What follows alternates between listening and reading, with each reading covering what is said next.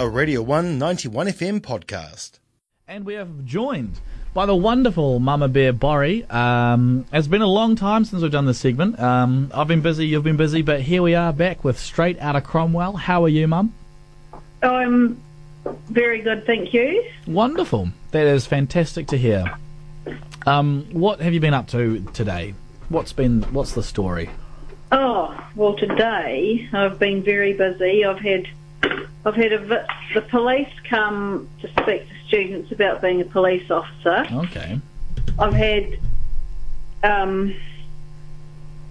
Queenstown Resort College coming to speak to students about going there, and I've taken a group of boys to a collision repair, spray painting and panel beating shop. Oh, nice. And I have been busy doing other things apart from that as well. Keeping the economy alive. Yeah. I've seen a few cars that have been written off, so that was quite interesting. That's no good.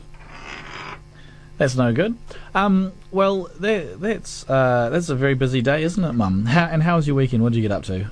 Well, your father and I are turning the office, which is 32 square metres, into a studio unit. And we have spent months trying to clean out the room from the dumping that happened there. We've had several garage sales.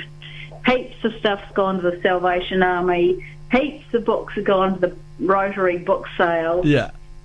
And we have unearthed treasures of drawings. I found a really good drawing. I'm going to send you a wee drawing you did, probably when you were 7, of a drummer and someone playing the guitar. Okay. I've unearthed all sorts of I can't imagine the treasures, which I am. Can I just say, they're all on the dining table because now I've got to put them in books for you. But I found a Cromwell College merit certificate, an official one from school that you must have found somewhere, from the 29th of the 10th, 2012. Yep. And you gave it to yourself. And do you know what for? I couldn't even imagine. What was it for? Congratulations on achieving a merit for tearing it up on a daily basis. So rad. Oh, man. Signed it. You also gave me a merit certificate in 2013, a year later, for excelling with personal excellence in cookery. So I put that one on the fridge. Oh, that's awesome. I'm quite pleased that things that I did when I was in school still make me laugh. I think that's a good... That's funny. I do remember finding... So for people listening who might not know, a merit, at Cromwell College, if you do something of note, you get a merit. And if you get a certain amount of merits in the semester, I think you get something. But they're like, you did this, you did well. So we must have found a pile of them. Because I can't remember who, we found a few and we all gave each other merits. I wonder what Hughes's was. Can I just say, Mark, when you were saying before about how you've been cleaning out the garage, the office. No, the office. Earlier in the year, you sent me some other drawings from... Yeah. And I know exactly what you're doing. It's because you don't want them, so you send them to me, and then they're my problem. Well, possibly, but there are some things that I do want of yours, and I'm keeping them. Well, actually, I just want to say and let everyone know this. Mum kept some of my... Was it my first haircut? My first ever haircut. Mum... Yeah. Mum kept a bag of hair. And no, that was not. No. What was that? You're interrupting me. We're going to get it correct. You're interrupting. No, I kept this gorgeous little curl. Yes. But when you, excuse me, when you were in year 12 or 13, you got all your hair shaved, or most of it shaved off with some... Shave for a cure.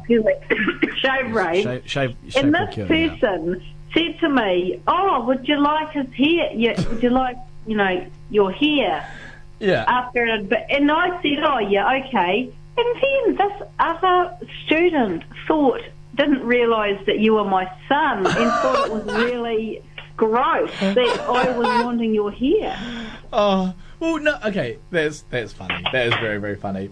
But imagine, like, I don't know what to do with it now, because now I've got a bag of my hair on the floor, and I don't really, like, I feel like I should throw it out, but now, do I throw it out?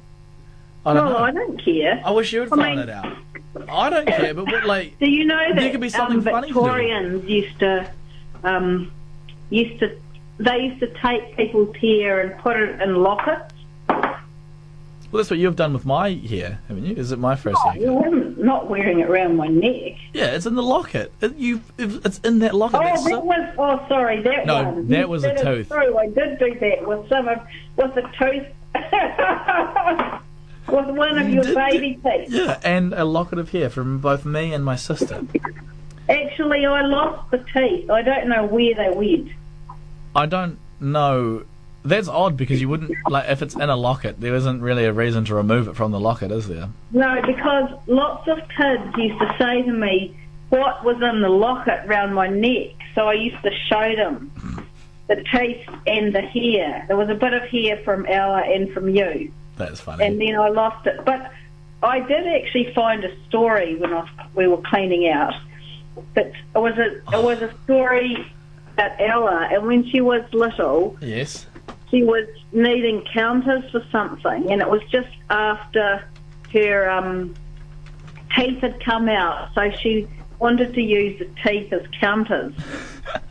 What we did, and she gave me the cleanest one. Oh, good. That's very thoughtful of sis. Yeah. That's funny. That is so funny. I'm really looking forward to seeing what other treasures I unearth. Yeah, I'm looking forward to hearing about them too. If you do find, like, you don't feel that you have to send me everything that I created when I was younger. You could just take the really good things here. Take a photo, and then if you deem it appropriate, throw it in the bin. Because now my room's filling up. It reminds me, what's that book? You don't have to keep everything I send you. I know, but now I feel weird, because it's like you don't catch Picasso throwing out his paintings. Oh, and also, I'll tell you something else I'm really pleased about, because you know I'm a big worm farmer. Yeah. Well, Dad has taken all the carpet out, and because it's got a Hessian back, the wormies can eat it. I can use it. I can put it round the worm farms to keep them warm in winter. Oh, wonderful! And I could actually feed it to them as well. I'm very happy for you, Mum. I know how much you love the wormies. Yeah. Oh, awesome. Well, Mum, it's absolutely fantastic having you back on the show. It's been a minute. It's been a hot minute without you on the show. Oh well, I'm glad you feel that way. After the show, I'm going to go up and cook dinner. Any suggestions? Well, I'm currently cooking this nice sort of pasta dish with mushrooms, Brussels sprouts, peas, onion, wholly smoked salmon, and pesto. Okay, I could do a pasta dish. Yeah. In fact, I might. In fact, I will. Wonderful. Right. Thank you, Mum. That's fantastic. That's exactly what I needed. Well, keep warm. I will. It's going to get cold later in the week. I will. All right, I better play some more music. The people want music, but thank you so much, Mum, for coming on. If you get really cold, you could take that bag of hair and stuff it down your chest and, you know. Yeah, I will. You know, I will. Why don't I'll do that. Layer. You're funny. Thank you for coming on the show, Mum. Love you very much. Have a wonderful week, and I'll talk to you later. All right, thank you, dear. Bye-bye. That's my dear old ma in a weekly segment called Straight Outta Cromwell. It's called Straight Outta Cromwell. Grew up in Cromwell, and it's good to you get busy these days, and it's good to just catch up with your mum about the comings and goings of the town of Cromwell. That was a Radio 1 91 FM podcast. You can find more at r1.co.nz or wherever quality content is found.